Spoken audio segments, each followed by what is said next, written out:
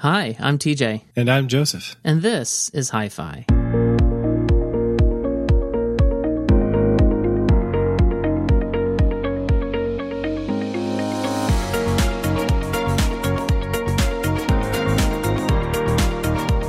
Hey TJ, welcome back to another week. Hey, my voice is coming to you basically through one of the new iPad Pros. What? Oh, I see what you did there. I mean, it's the same computer, You got me for right? a second. It's the same computer, right? Yeah, that's what they say. It's the M1 new hotness. MacBook Air. Yeah, the M1 is everything now. I mean, soon it's going to be in our AirPods, our Apple TV. Yeah. You know, I thought that they told us in the first place that it was a souped-up version of one of the iOS hardware device processors. Maybe I was mistaken about that. No, it was. So the iPad Pro was basically the same chips that they've had in the iPhone. But the thing is, like, it's all like interconnected now because the M1 is basically the same chip that's been in the iPhone and the iPad. They've just rebranded it and they've added capacity to it. They've changed things about it. It has more RAM and these sorts of things, but it's the same processes and the same, architecture and the same silicon that, so it's Apple's really working funny on. that is the same chip, but they say it's come to the Mac. And then in this latest event, they show Tim Cook stealing it from the Mac and then putting it into an iPad as if it wasn't already there. But yeah, it's pretty fun. Yeah. That's all kinds of confusion. It's branding. It's all about branding. And that's what makes it interesting that they have taken the Mac chip, the chip that the M stands for MyPad, and put it in the iPad. It's just strange. Yeah. It's a very strange. But I guess they wanted, because they've put so much marketing effort into the M1, they wanted to bring that branding over and say that, and especially if it is essentially the same chip. I mean, there's no reason to waste that branding, I guess. So, but I guess not. We'll get to the whole MacBook Air situation in a moment. Did you want to talk about Apple Fitness Plus on the iPad? Yeah, you had a interesting, mediocre experience. Well, and I think I put this in the show document the day it happened, and that was several weeks ago. It has since mostly rectified itself. I don't know if Apple servers were having a bad day, but I literally couldn't do any workouts on my iPad. And I wound up that day doing it on my phone, which is an inferior experience when you're trying to work out on a mat and you don't know quite where to put your phone. And if you lay your phone down, well, it's laying down and you can't see it, especially if it's on like an end table or something. And so then you lay it on the mat, but you still can't see it. It's this tiny little thing. And then depending on what position you're in, it's just terrible. I found the iPad to be a much better experience for workout with Apple Fitness Plus. When I want to do strength training, or that's what I'm primarily using it for right now, strength training.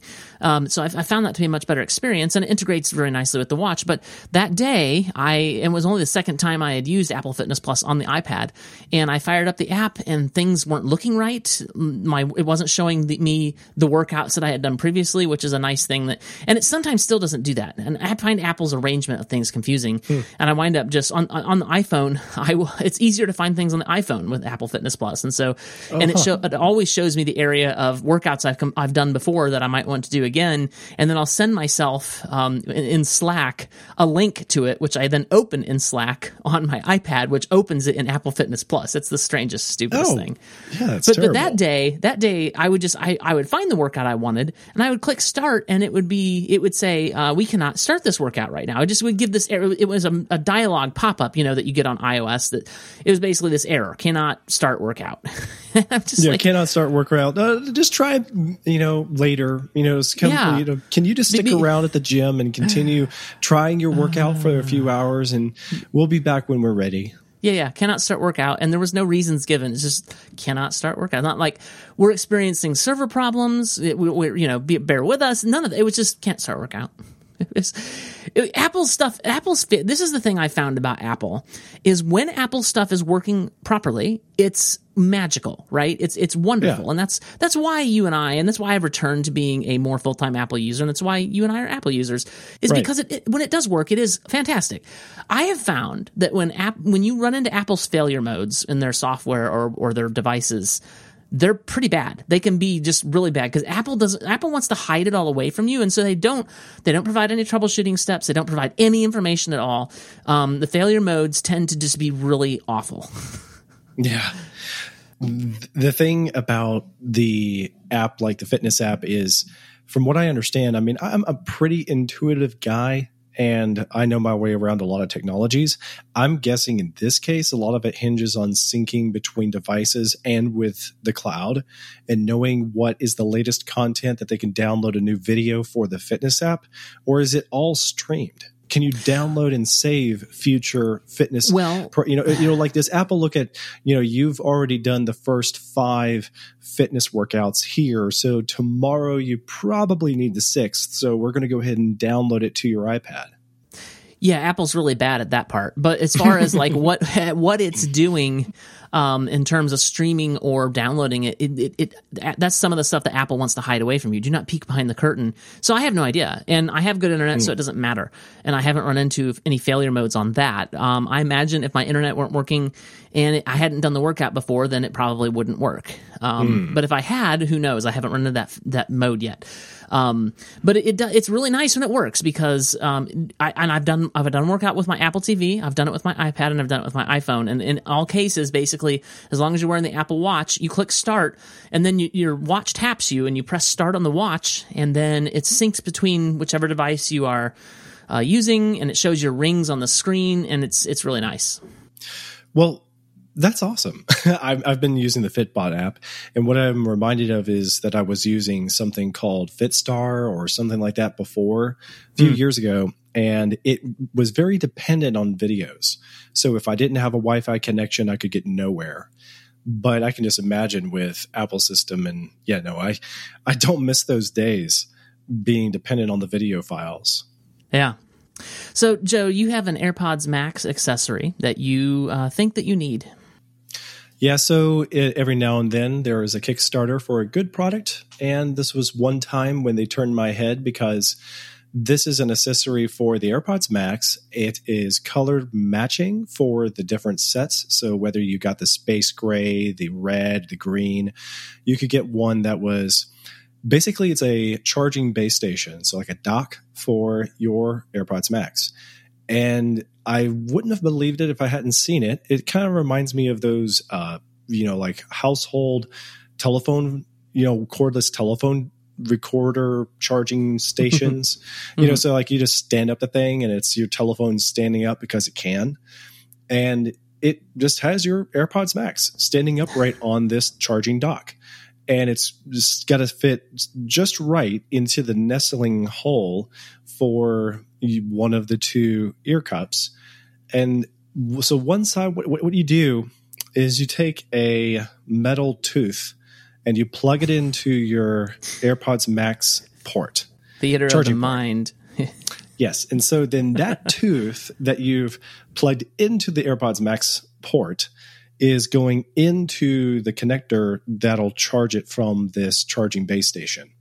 Plug it into the wall, and then you have an AirPods Max charging dock, just like we used to do with our cordless phones. Now it's our cordless headphones, the household headphones. Anybody can pick them up and listen to any podcast that they like, and then they just got to put them back on the dock so that the next person can use it. Now, I like this idea just because I would put it on my desk. It's color matching, but you can't order anymore. They've already got tons of backers and they already sold out. So I'm curious to see what becomes of it in the future. The Max Stand, as they called it. Yeah. So I'm looking at the project on Kickstarter. It does look like something Apple should have done with this device. Yeah, it definitely or that they should do within a year or so of the first gen. Yes, and the way that Apple, and I'm not planning on having an AirPods Max over-the-ear headphones. It's not in my future. But if I were going to have them, I would be frustrated by this whole charging bag situation and having to plug in wires to it. Like I'm already starting to move all the way toward the wireless lifestyle for my mobile devices. It's really nice to be able to just, stick stuff on their charging pads. And then you've got these big headphones, and it's really nice to have that stand from this video I'm looking at on Kickstarter. Now, Joe, the Kickstarter, what are euros? You pledge 69 euros and you get one of these things? Like, do you know what those are? Are those something, is that money? Yeah, I was looking at something just like that for buying a custom built beehive, and it was in euros, and I was like, I don't understand this. Is it like Monopoly money? How does it convert? I'm actually pulling up the converter now so I can tell you what it is in American dollars. That is 83 American dollars. Well, given that it's an Apple accessory, it kind of sounds like an Apple price tag, but it's not an Apple product. So no, I sure hope its build quality is that robust. I do want to offer a word of caution. This is Kickstarter, although it looks like they're also now on Indiegogo. I once backed something about 5 years ago, 6 years ago, something like that, on Indiegogo. And, I put about $300 in this thing that I backed, and there was, it wound up getting up to $3 million in backers. That's how good the product was, or how good it looked. And it still hasn't shipped. Whoa. Yeah. What was the device? It was portable displays, which I wanted. Okay. They kind of attached to the sides of your computer, and like they had this whole system, and it was really looked nice.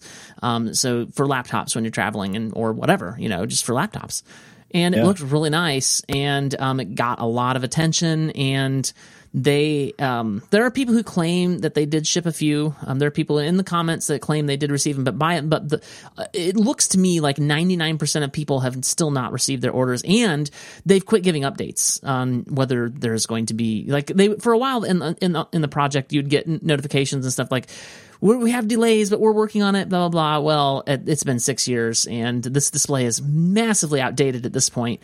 I think they just pocketed the $3 million and took off. So, when you are dealing with these things, they do have that risk, and hopefully we should know by the end of the month what the risk is for this product, because it's expected to ship out by the end of the month. I doubt if it will. These things, that's how this stuff works. Exactly.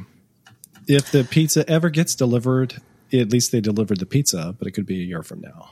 Yeah. Well, speaking of delivering things, did you want me to explain to you my foray into using John Siracusa's Front and Center and Switch Glass applications? Yes. So we hear about it from John Siracusa on the ATP podcast, and it's not entirely clear to me on the value to everyday people versus John Siracusa exclusively. So I'd like to understand, TJ, how are you liking him?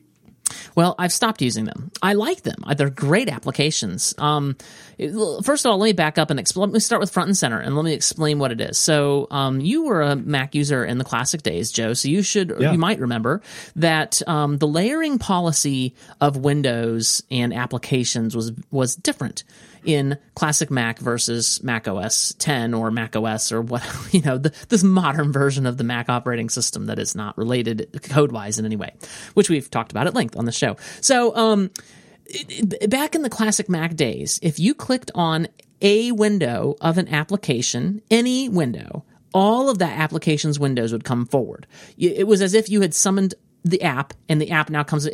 So you can get that behavior now in Mac OS 10 by clicking the application in the dock or by using Command Tab to switch to it. John Siracusa, being a longtime a classic Mac user and then coming over to Mac OS 10, now Mac OS, he wanted the old behavior, and so he eventually wrote an app to get it back, and it's called Front and Center. And so basically when you click on an application, let's say you have 3 or 4 Safari windows, you click on one window, and all of those windows come to the fore. So it was appealing to me, and there were certain ways in which I loved it. And if you're a classic Mac user especially, you would probably love this because you get your old behavior back. However, I found I couldn't get used to it, and there were times when I would want to, and you can, like by holding the Shift key down, you can bring just one window to the fore. And I believe this was also true in Classic Mac OS, so that's replicating that behavior from Classic Mac OS, where you can go to what is now currently the window layering policy in Mac OS by holding the Shift key. But I found that I never could remember to do that, and so I would arrange a window of an application I wanted to layer and be able to see, and that would bring one of my other windows up to the front, but then there was other windows covering it because all the windows came to the front. I found I couldn't get used to it, and so I've stopped using it. But it's a very good application. I didn't have any problems with it at all. What I would like to see explored, maybe we could do this on the show, maybe do some field testing of our own, since, you and I have both talked a lot about window management and mission control over the years and what we are happy with and dissatisfied with. there's got to be like some good mission control alternatives that we're really happy with, maybe ways that we've already implemented something like I'm using Moom. I really like Moom. Some people like the Microsoft Windows window management style most of all. I think you're in that camp. And I would be curious to know, like, what are you using to get the window management you like, the dock management you like, however you like to organize and control your desktop, if it's with something like Hazel or not, whatever those tools are. Yeah, let's put that on the docket for maybe the next episode, which if listeners haven't noticed, we've switched to an every other week schedule, at least for now. So in a couple weeks, let's put that on the docket. Joe, if you could do that while I talk about Switchglass, that would be fantastic. Sure. So Switchglass is a dedicated running application dock, for lack of a better term. It's not the dock. Because you can't put arbitrary applications in it. Anything that's in Switchglass in the Switchglass palette. A palette is a good word for it. It looks a lot like the dock, but it's a palette. So anything that's in Switchglass is currently running. And there's a lot of value in that. There are things I don't like about the dock, particularly over the years. It's gotten less useful as the preferences that you used to be able to set for the dock have gone away. Like you used to be able to tell the dock, I always want you to start at the left side of the screen and go to the right. And that way, if you added applications to the dock, it didn't change the placement of the dock on the screen. Whereas right now, my dock doesn't quite fill the width of my screen. And so as I open applications, if I open an application that's not in the dock is going to shift ever so slightly to the left. And it'll keep doing that as applications fill up the dock that aren't in the dock, or you add an application, etc. And what that does is it breaks muscle memory. It's very frustrating.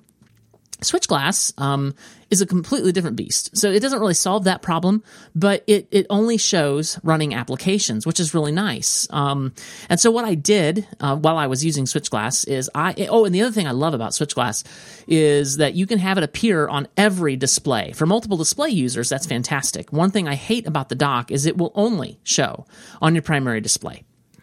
And I find that frustrating. Like if I'm working on the display to my right or left, I want to mouse down and get to the dock, which you can do.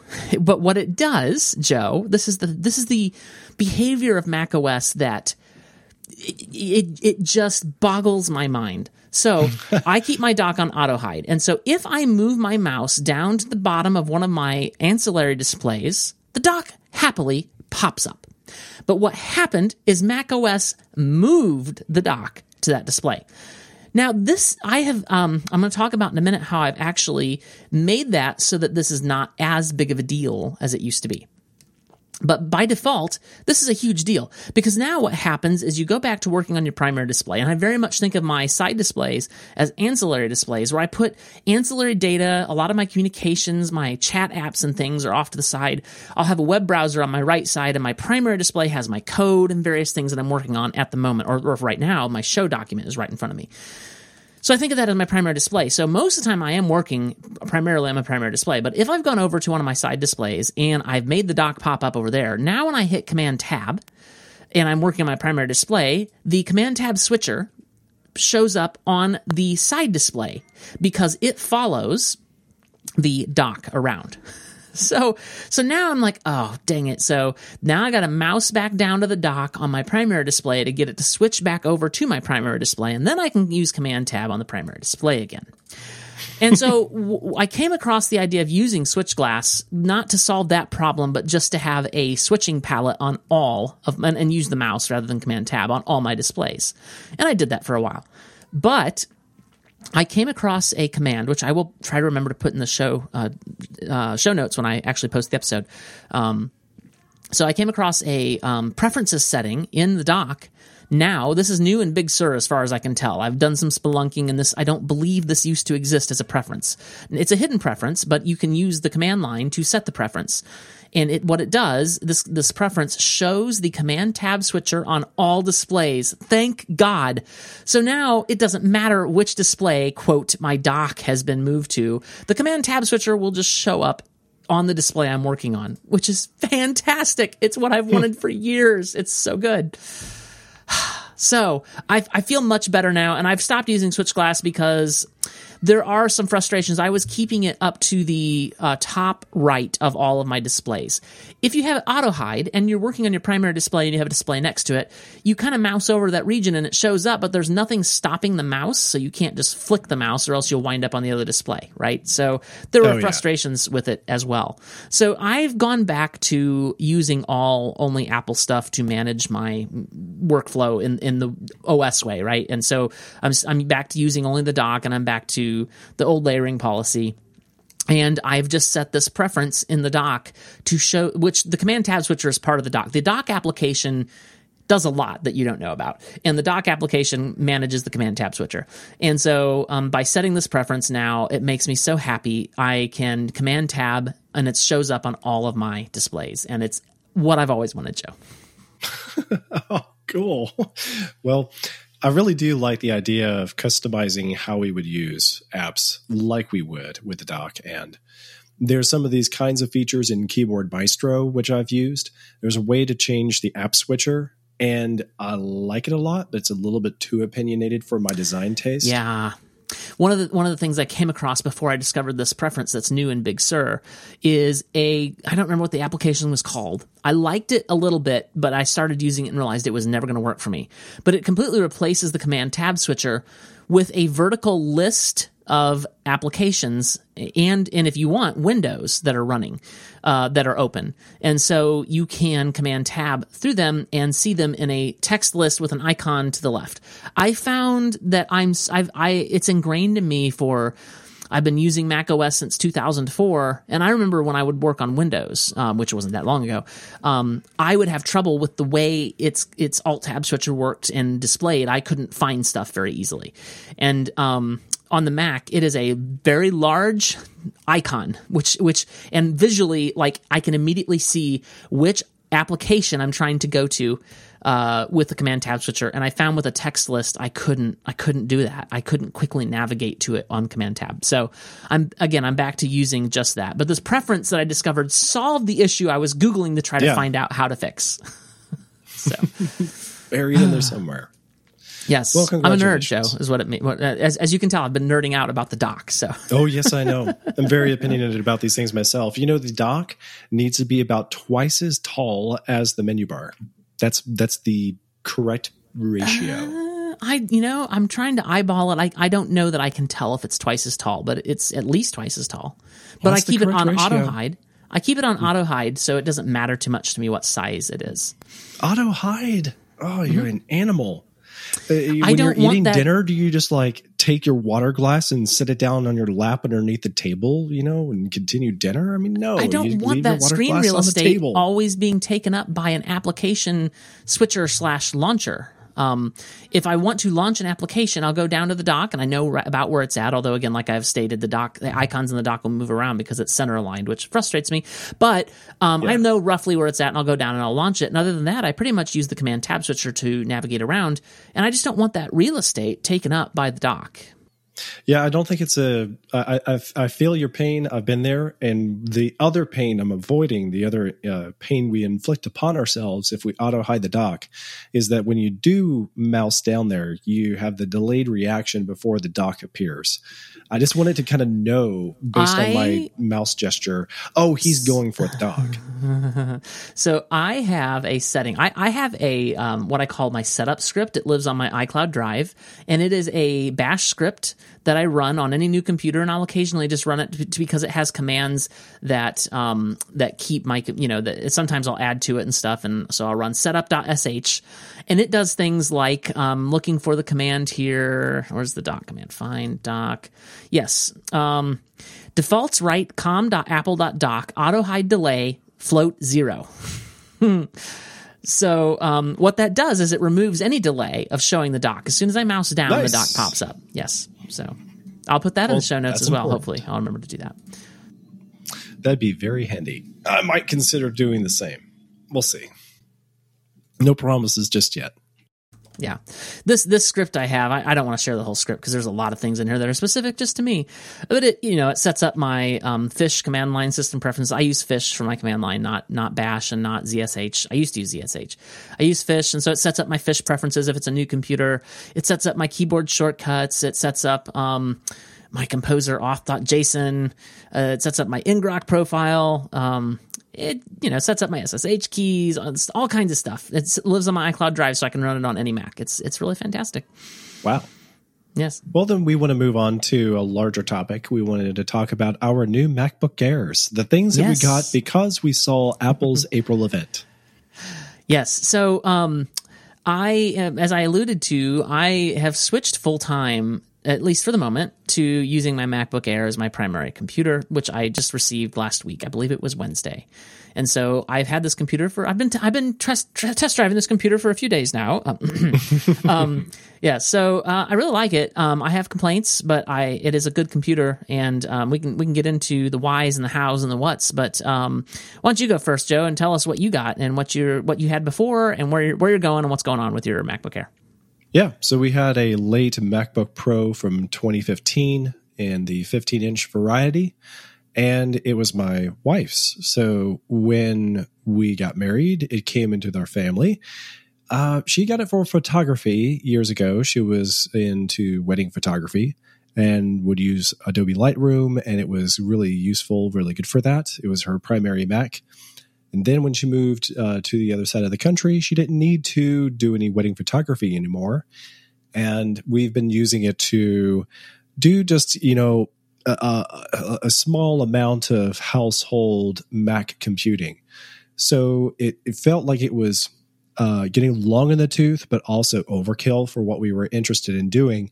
We'd rather bring it up to date, make it more powerful, and also more suitable to my wife's size. She would be more suited to a lighter, thinner computer using on her lap in the family room, and not something just as bulky as the 15-inch model was for back in the day when it needed to lug all those ports and be a heavier build for dealing with photography needs.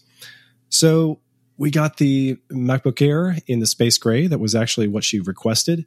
And I'll use it from time to time, probably every week just about, but not nearly as often as she will because it's not my primary Mac computer. For the time being, I've been working off of my 27-inch iMac for work, but it is souped up to the brim, so I like using this computer anytime I have to, and I've been using it here since March 2020 just because of the pandemic. But it's going to go back to the office pretty soon, and I'll be returning to my Mac Mini. Now, my Mac Mini is a 2018 model running on a Intel processor, and I'm not crazy about its specs. So later in the summer, I'm going to review what I want to do with my personal Mac situation itself. And I want to see if I can just get by using the Mac Mini when I've got to be at a desk and using my wife's MacBook Air when I want to go portable to the kitchen or to the family room. But it's it's got the 16 gigabytes. It's got the M1 chip. It's got, 512 gigabytes, something like that, and solid state drive. This is a phenomenal computer for a few reasons. I really like the MacBooks that are around 12 inches to 14 inches. I know there aren't any 14 inchers, but come on, Apple, if you did make one, I might buy it. But anything over 14 inches, I start to feel like it's just too big for my taste. Then I love the trackpad. This trackpad is 30% larger than it was in 2015, which is so nice. And it has that newer kind of clickiness, which is actually like the force touch, the 3D touch effect underneath the trackpad, unlike the original clickiness of the 2015 buttons. Those trackpads were significantly smaller and a physical click. And if there's any component of our 2015 model that is wearing out, it is that trackpad. Like the physical motion of that trackpad is getting sticky or locking up. It's not wanting to move. So if anything's going to give on a 6-year-old MacBook Pro, it's going to be that trackpad. And I'm interested to see how long this trackpad will last because it's a completely sort of different style. Then we also have their better modernized keyboards. I love this kind of keyboard. The chiclet keys are superior to the butterfly key switches. They are very shallow, but they're not as shallow as they were just on the previous generation and prone to break. They feel so good. It feels great to type on this MacBook Air. And I don't normally feel that way about a shallow depth of keys. Like I have the wireless Magic Keyboard for my Mac Mini on the desk, and it comes in the space gray. It's got the number pad, which I would never live without, but it's not very fun to type on. It's just really shallow, and it's a full-sized keyboard, but it's not nearly as fun to type on as my mechanical keyboard I use for my work computer. But aside from just the keyboard being really nice, what we are really loving is I was about to say the Force Touch unlock, the Touch ID unlock in the corner. That is so nice. And I could just I could just use Touch ID all day. Like just, lock it. It could be a game. How many times can you unlock this Mac in a minute? Like that'd be so fun. The display is gorgeous. Apple's always made gorgeous displays. As someone who's been using Mac since 1993, I know they always have more nits and smaller pixels and show more depth of field and higher HDR than ever before, every generation. And we can keep up with those specifics, but the bottom line is that in everyday use, it feels like it's very color accurate for what you're getting, and it is a beautiful display. So I was watching some YouTube content and looking through some picture galleries on this device, some graphs, and I just love the clarity. Way better than the 15-inch MacBook Pro of 2015. The thing you'll notice the most is just that it's brighter, but the brightness also comes with clarity. So it feels like blue is not as desaturated. It's a lot more vivid blue, but it's not just a more vivid blue, like the whole screen is poorly designed and creates a blue glare. It's like it's actually emitting the right kind of blue when it needs to. Can't say more about that. The body style is very familiar. Nobody needs to comes in space gray and yours comes in, another color there, TJ, but I'm a little disappointed we couldn't find a new snazzy color for this device. But other than that, I have no complaints. So it's available in 3 colors. Which color did y'all get? We got the space gray. Okay. Boring. I got the gold. So I was in the Apple store just a couple of days ago, and I saw a rose gold MacBook, but yours is not a rose gold, is it? I would call this a rose gold. It doesn't say that on the site, but I've seen rose gold before, and this is pretty much that. I was a little surprised because Rachel has had for since 2015 a gold MacBook, and it is a actual gold. This is a rose gold. I actually like it. I'm kind of ready to get it. I've always bought, dark black, silver, or, dark space gray, whatever. Just that's always what I've done. And I'm kind of ready to bring some color into my world. At least this for now. And we'll see what happens. The idea with my MacBook Air, it is my primary computer, my laptop for now. And we'll see what Apple does throughout the rest of the year. My wife really needs a new computer. And so for some of the stuff she does, we're building up money to actually buy another computer. And then so the idea is that this will become her computer, by the end of the year, probably. And then, I will be getting something else, whether it's this or if I'm getting the exact same thing, I'll probably just keep this one and she'll get a new one. It'll just depend on what happens throughout the rest of the year and what I feel like I want to buy from Apple.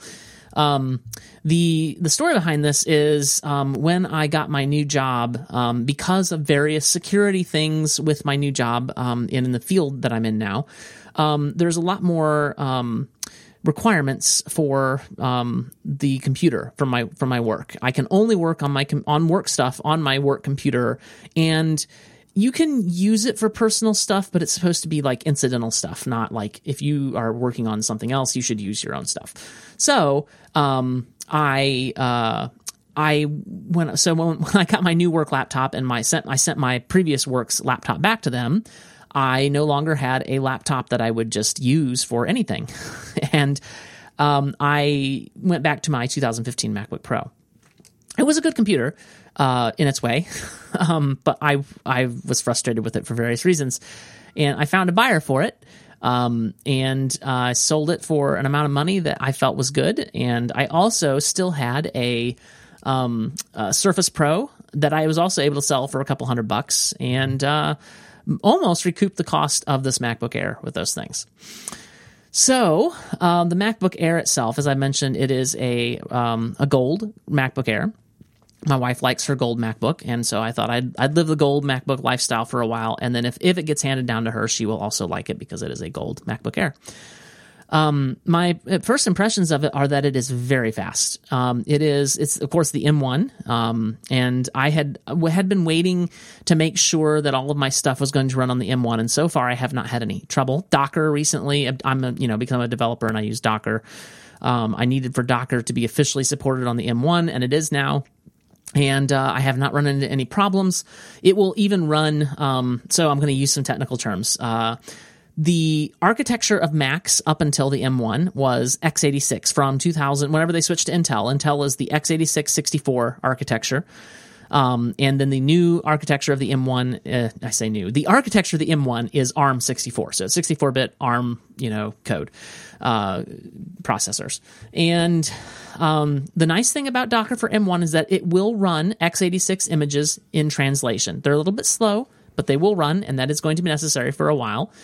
But what I found also that was good was that because the M1 came out, you can kind of tell when the ARM images of the development images that I needed to use started coming out was when the M1 was released. So thankfully, most of the images I use day to day are already ready to be run on ARM, and so that's good. I'm not having any problems there. So that's the very techie nerdy side of things. So Saturday at about just before 9, I unplugged from my desk setup and went on laptop only with battery.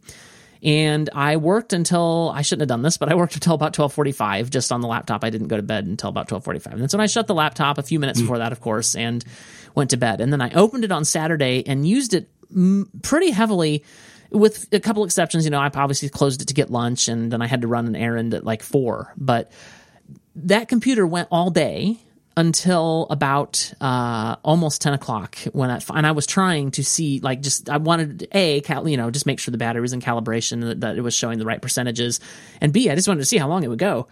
And yeah, it went till about 10 o'clock that night of pretty heavy use as a laptop, not plugged in at all, and that's pretty impressive to me. I've never had a laptop that would do that. That is amazing. It says right here that it can get up to 18 hours of battery life. Just wow. Yeah, no, it's crazy. So for general day-to-day use, it definitely, in most ways, you can definitely tell computing, it has a very fast processor. Like, it can compute very fast. And when you open an app, it instantly comes up. When you open the lid, you flip it open, like the screen is instantly on. I know all of my Intel MacBook Pros, to varying degrees, would sit there blank for a minute, black screen, and then it would come, especially if it had been off for a while, because, Apple laptops go into a deep sleep mode. These don't, because they're basically iPad hardware, and iPads are made to be instant on and not use any power while they're asleep. And that's what this laptop is doing, and it's fantastic. I'm super excited that I was able to get a modern Mac laptop that is super powerful with no fan, which is fantastic. Fan, you never hear the fan because it has none. It has no touch bar, because I've had 2 laptops now with a touch bar from my work, and I can't stand it. I cannot stand the touch bar. Anytime I'm working on it as a laptop or using the laptop keyboard, I'm constantly brushing things on the touchpad, and it's not on the touch bar. And it's not like it's not like I can figure out I think there is ways to turn off the touch bar or to remove all the items from it, but there are functions that you need there, and so it's really frustrating. But it's just, I'm constantly brushing things. I'd say 3 or 4 times a day, if I'm heavily using my laptop with a touch bar, and using the keyboard on the laptop, I'll brush that touch bar and do something I didn't mean to do. And it's super frustrating. I've never, ever had that happen with a non-touch bar keyboard. So I'm super excited to get Touch ID and no touch bar on this laptop. Very, very happy. As you mentioned, Joe, The keyboard is so good, and I would go a step beyond you. This is my favorite keyboard that I've ever used, and in fact, I've arranged my desk now. I'll put a picture of my setup in the show notes, but I've arranged my desk and working space now so that when I'm using this laptop, this is the keyboard I'm using. I don't have it. I mean, I still have my external keyboard and I still like it, and I use it with my work laptop. But for when I'm using my MacBook Air, I want this keyboard. That's how much I like it. I love the key travel. It's not as squishy and not as much travel as my MacBook Pro, my 2015 MacBook Pro, but it's very stable and it has just enough travel. I really love it. It's definitely a return to form in that way. I love that finally, the arrow keys are half height, and so I can, by feel, find the arrow keys. Like, come on, Apple. Why? This is the frustrating thing about they released a new keyboard with their iMacs, but they've gone to full height side arrow keys again. Like, come on, Apple, what are you doing? So I really love the keyboard on this MacBook Air. Love it a lot. This is the one complaint that I have with this computer, and it's an area that I think Apple needs to grow. And I know this is a consumer product, but I feel like they can do better here. So by default, out of the box, if you're not using an adapter that is called a DisplayLink adapter or something that is doing some software trickery, this computer can only support one external display. It doesn't matter what the size of that display is, up to 4K or whatever. Actually, I think this computer will drive the Pro Display XDR, but don't quote me on that. Anyway, only one. You can only connect one display to it. It will only recognize one.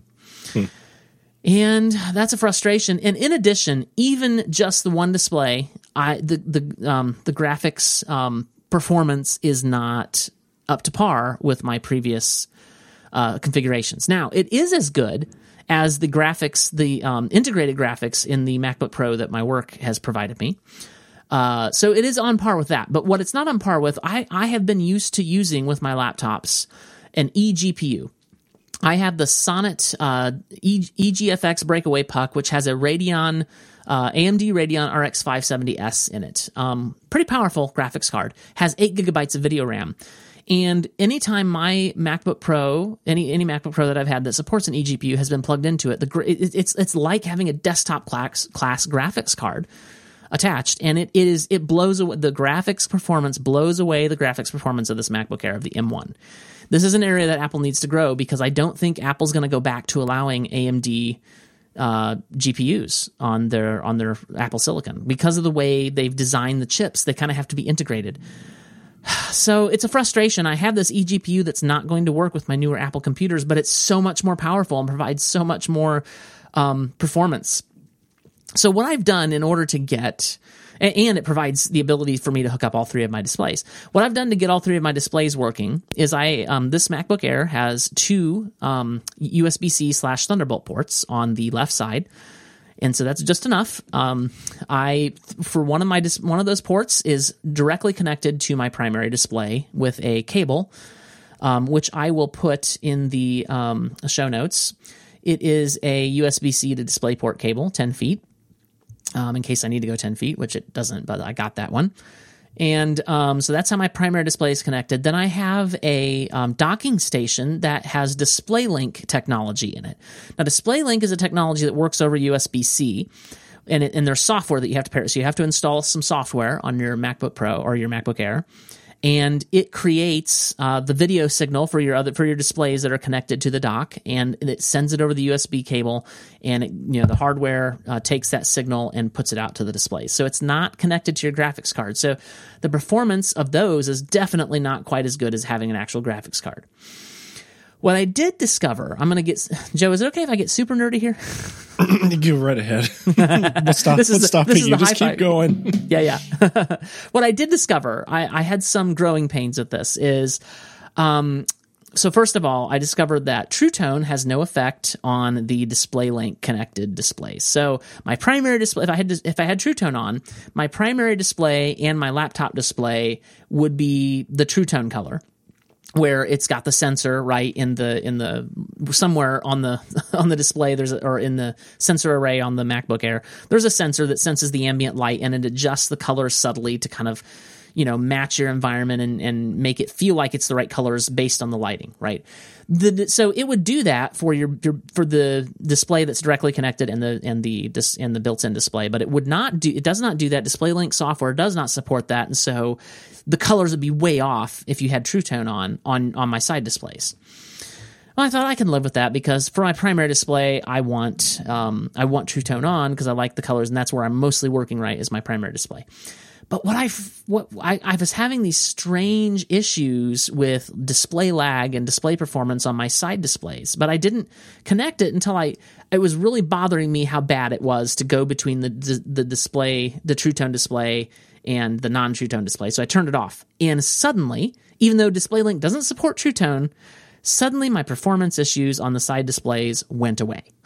So I can't use True Tone, at least not while my displays are connected. And overall, the graphics performance is just not as good. That's really the biggest complaint with this computer, is that graphics performance of Apple Silicon just isn't as good as AMD's. There it is. Anyway, my only other accessory, so I mentioned the DisplayPort cable and the docking station. The only other accessory that I have is I occasionally need to read SD cards, and so I got a USB-C SD card reader. That's it. I think that's all I don't know. I probably have other things to say about it. I'm trying to get them all out of my head, but I don't know if I have anything else at the moment about this. Yeah, I had one other thought too about the MacBook Air. Trying to remember what it was. So while your brain is trying to come up with that, let me ask you. And I know this is primarily your wife's computer, but in your use of it, would it replace or does it take any? Because it's a small portable computer with a nice keyboard attached and a really nice screen, it has much more capability. Does it make it feel for you? And maybe this is a leading question and kind of makes you understand where I'm coming from. But does it feel for you like your iPad now doesn't have as much? You don't quite know where your iPad fits in your life. Yes and no. Yeah, it's partially the operating system because the Mac OS operating system is running so well on this thing because it's just as fast as iOS and iPadOS, but just like in the little details that add up to a lot of difference.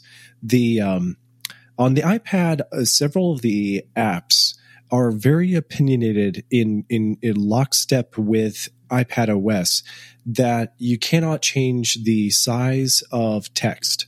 Yes. And a lot of the apps, it's just fine in the normal scale of the font size, but a lot of the time it's also just too small to read.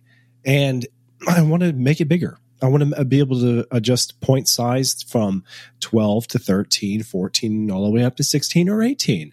And why can't I adjust scale like that? And you can on the Mac. So it's much easier to read content in terms of scale on the Mac, but to handle the iPad. But I don't want to hold the iPad right up next to my face because the text is so small. So I'm more comfortable with the MacBook on my lap. There's things like that, those trade-offs. Yeah. So for me, obviously that was a very leading kind of question, leading you to where I'm kind of at, which is already my iPad was mostly an entertainment device, but I want it to be a device that I can also produce things with. And I kind of came up with a way to do that where when I'm out and about, I could write code on my iPad if I had a good internet connection and could SSH back into my my Hackintosh. Oh, I should talk about that. I'm going to write a note so I'll remember to talk about what I've done with my Hackintosh for now. Hackintosh. Okay, I made a note. So I as long as I can SSH back in and I use Code Server, and so I have basically VS Code running in a browser on my iPad, and I actually have been out and about and written some code that way. It's not as good as PHP Storm for my PHP development, but it's mostly there and it works just fine. So I want to be able to produce things. It's a nice portable device. It's touchscreen. You can reach out and touch things. It's really great. I guess that's my other complaint is that Apple hasn't implemented touch yet on the Mac. But that we knew that going in. So, I'm really a little frustrated. And now that I have this MacBook Air, which is so much better at the things I've been trying to do on my iPad Pro, it feels pretty much just as portable as the iPad. By the time I put my iPad in its keyboard case, the MacBook Air is a little bit larger, but the weight of it feels about the same In fact, I'm holding them both right now. Okay, I'm going to pick up my... Yeah, the iPad maybe is slightly lighter, but the MacBook Air is just more wieldy, not unwieldy. Is wieldy a word? So the iPad Pro feels more unwieldy than the MacBook Air, especially for the things that I want to do with it. And so the iPad Pro has really become an entertainment device for me in the last few days. So, where I'll definitely still watch things on it at the end of the day, or sometimes during the day if I'm doing enough mindless tasks that I can watch something or have something going that I've seen before. The iPad Pro still fills that, but it's a pro device, and I feel like it should be producing things. And I guess maybe the line of work I'm in just doesn't lend itself as well to that. But I feel like the iPad it's gotten so powerful. Even this iPad that I have, the iPad Pro, which doesn't have the M1 in it, but especially with the M1 coming to the iPad Pro, man, it feels like iPad OS is hobbling this hardware so badly. and we have an example of a great operating system. I know, for some reason, Apple just doesn't feel like it's the right operating system for the iPad. And I actually have come to really feel that Mac OS on the iPad would be phenomenal. Like, look at what they've already done to Big Sur. No, Apple denies this, but look at just how they've spaced menu items out a little bit more in Big Sur, and just things that would make it nicer for touch. And I want Mac OS on the iPad so much, and I don't think we're going to get it. Along those lines, I was actually thinking this week how a lot of us are expecting more professional Apple apps on iPad in the future. And so what a lot of folks were saying in response to the Apple April event was, well, can we now put Mac OS on the iPad? And the assumption being that if you put Mac OS on the iPad, then now you have access to all the Pro apps on the iPad. And I think maybe what Apple is thinking is a little bit more unintuitive, but obvious, that what they want to do, yeah, sure, they want to bring Logic Pro and Final Cut Pro to the iPad, but the way that they want to do it. Either way, whether they bring Mac OS to the iPad or not, they have to bring Pro apps to the iPad, and I don't understand why they haven't yet. Yeah. So what I'm guessing is that what they did a year ago was they said iOS apps can now come to the Mac. Isn't this wonderful, everybody? There's nothing stopping you. You can carry over your iOS apps to the Mac. Doesn't that just make sense? You'll make more money and you'll have more customers, etc. Well, what I'm guessing is that part of the roadmap is that Apple does not want to bring the Mac OS to the iPad, but they want to say, you know what we've done? We have gone back to Final Cut Pro 10, and we've created a version that is Final Cut Pro 10 that works like iOS apps that can run on the Mac in reverse. So Mac apps that can run on iPad OS. Yeah, but see, the thing is, I worry, and this is just pure speculation, pure pre-worry. Like, we haven't even seen these apps yet. It's informed worry. But there are affordances on the Mac, so it works going this way, right? It works going uphill, where you take an iPad app, and it's not quite as good as a big full-featured Mac app, but it's better than nothing, right? So you have this iPad app, and you can bring it to the Mac with all the tooling that Apple provides, one way or another, Catalyst or Swift UI, all this stuff. They make it possible to bring apps to the Mac from the iPad. But there's so many conventions and affordances and menus and all this stuff, layering policies. I don't know that it works the other way. And if they try to do it, I don't know that it's going to be successful. I'm worried about it. But I feel like you might be right that maybe the story that Apple is trying to bring to us is bringing not Mac OS to the iPad, but bringing Mac apps to the iPad in some form or fashion. And we'll have to see what that looks like, and maybe it'll be good, but I'm worried about it. We'll just have to wait and see. But again, I think iPad OS is the hobbling thing here, because you can make really powerful apps on the iPad. I'm not questioning that at all. I have no doubt that if Apple put their mind to it, they could bring something that is just as good and takes advantage of the features of iPad.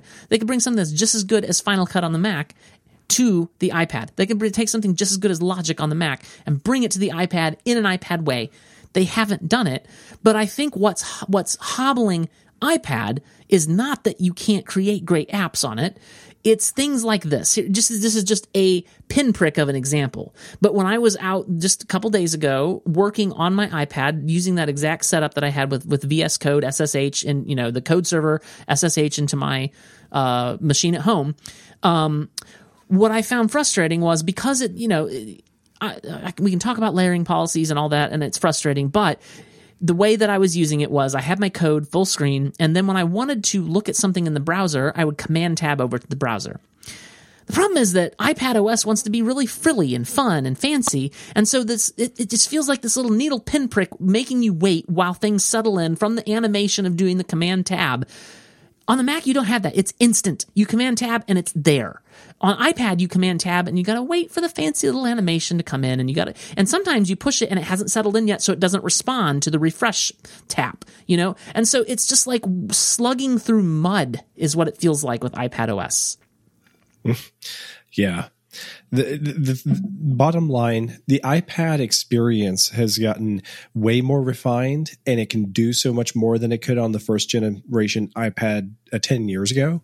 Sure. You can do video editing, audio processing, but it does not feel nearly as professional as just getting it done on the Mac. So we've had the iPad for 10 years, right? So take the Macintosh in 1984 and compare it to the Macintosh in 1994. Then take the iPad in 2011 and compare it to the iPad in 2021. The iPad has not advanced in the same way that the Mac did from 84 to 94, not even a little bit. Yeah, it's just not the same. Like the amount of progress the Mac made, the computers in general made, and maybe some of it is, that was the computer boom. I get that. But it feels like Apple could have pushed the iPad much further than it has, and they haven't. They just haven't. 10 years of the iPad, and yes, it is more capable, but is it as much more capable as it should be? No, it's not. You cannot write iPad apps on the iPad. In 1994, you could write a Mac app on the Mac. Like, what is happening? Why can't you write? You have the same size screen on the bigger iPad Pro that you have on laptops, that you can write applications for the iPad on the laptop, but you can't do it on the iPad because Apple hasn't made that possible. That's just an example. Yeah. I get it. The Mac is way more powerful. So there's all these overlapping situations, TJ, where I'm realizing when I go back to work, when I go back to the office, what I want to have in my backpack is, let's see here. Well, I want my watch on my wrist for everything it can handle, which overlaps some features of the iPhone. So I got to decide what goes on the phone and what goes on the watch. And then some features are better served on the iPad than on my phone, so I'm also going to take the iPad with me. But along with that iPad, which cannot get everything done, I've also got to take my MacBook with me. But then I got the iPad and the Mac. Don't I just want to use one? Well, I don't know which one I'm going to have to use it for. I'm going to be using it for professional reasons or personal reasons, consumption reasons. I don't know. No, yeah, it's frustrating. And I guess I come from an era, and maybe this is my problem. I come from an era where I had a laptop, and the laptop did everything. And now I have an iPad, and I feel like it should be able to do everything, but it doesn't. And so, like, for instance, tomorrow, and I've been doing this for a meeting that I have with some other folks in my church where I need to take notes. I will take my iPad Pro, and only my iPad Pro. I literally will just grab my iPad Pro, go to my car, and go. And that's fine. For taking notes, the iPad is great.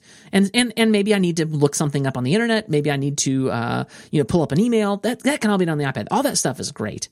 And that's fine. But that's just one thing. And I feel like Apple has thought, business people in meetings, they can just take an iPad and it's great. But they haven't thought about professionals like me. Like, if I really want to get down and dirty and write some code, I got to have a Mac. And I just find that frustrating. Yeah. So the Hackintosh.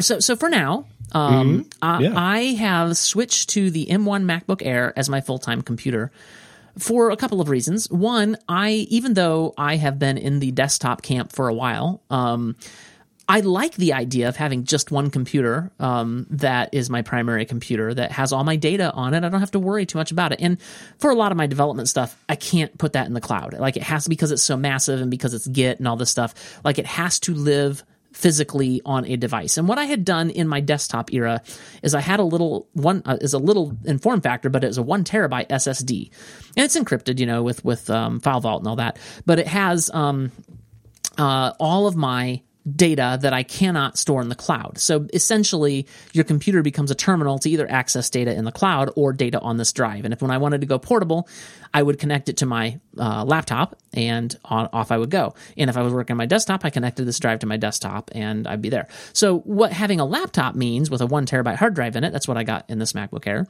it means that I can have all my data on this internal drive, and I unplug it from the displays, and it comes with me, or I connect it to my displays, and I'm at my desk, and I still have all my displays, and everything's great.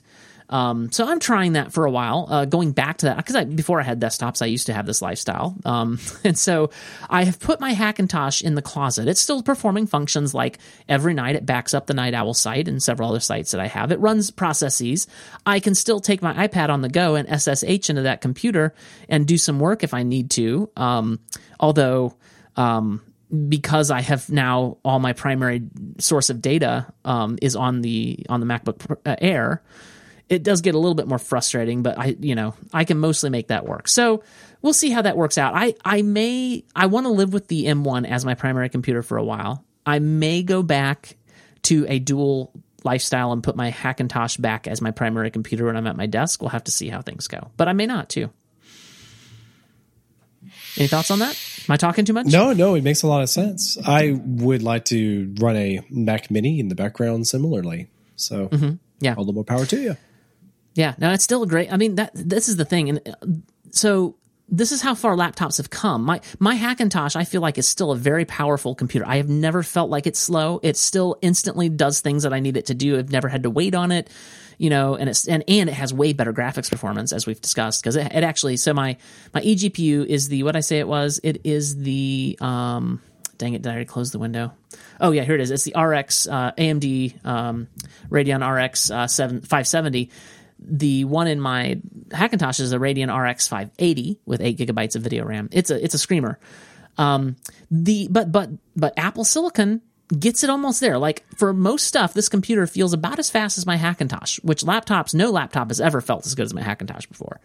So the only area where it falls short is the graphics performance. And for the most part, I don't need it to have great graphics performance. It's just a nicety. So here we are. All right. Well, that is the state of the Mac in May 2021. And again, I guess the only thing I might mention in addition would have been that Apple, come on, you could definitely introduce better colors than these. And yeah, I agree. The iMac was a great way to reintroduce colors to the Mac, but come on, the MacBook is just sitting right there. How difficult is it to analyze the aluminum in another color in the same season?